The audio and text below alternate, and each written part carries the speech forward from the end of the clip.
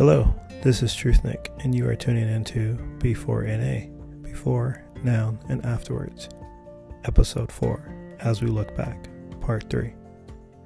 So examining the work commitments as we look back, there seemed to be a common culture amongst working Americans in the busy city where I worked.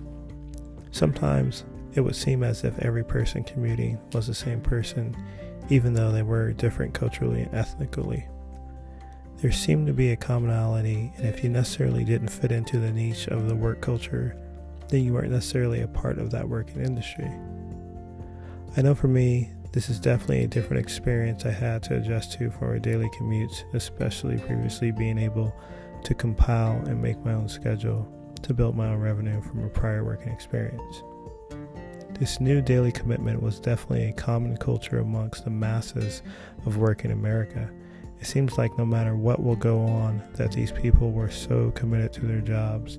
It seemed like they were even more committed to their jobs than their personal life. For me, definitely not my priority, and my priority was my family, and questioning if this new daily environment is even healthy for me long term.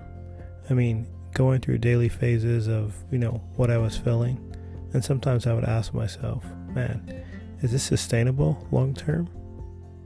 Is this healthy long term? How do people actually do this for years, decades, 20 years, 30 years?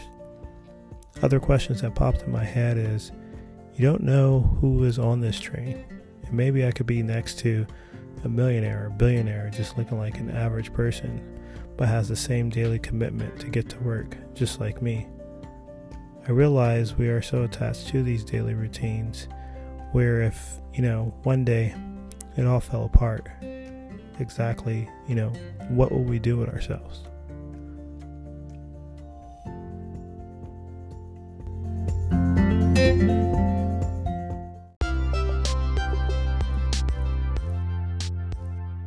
Hey, this is Truth Nick. Thank you for tuning into my podcast today. Hope you enjoyed it. There are more podcasts you can tune into.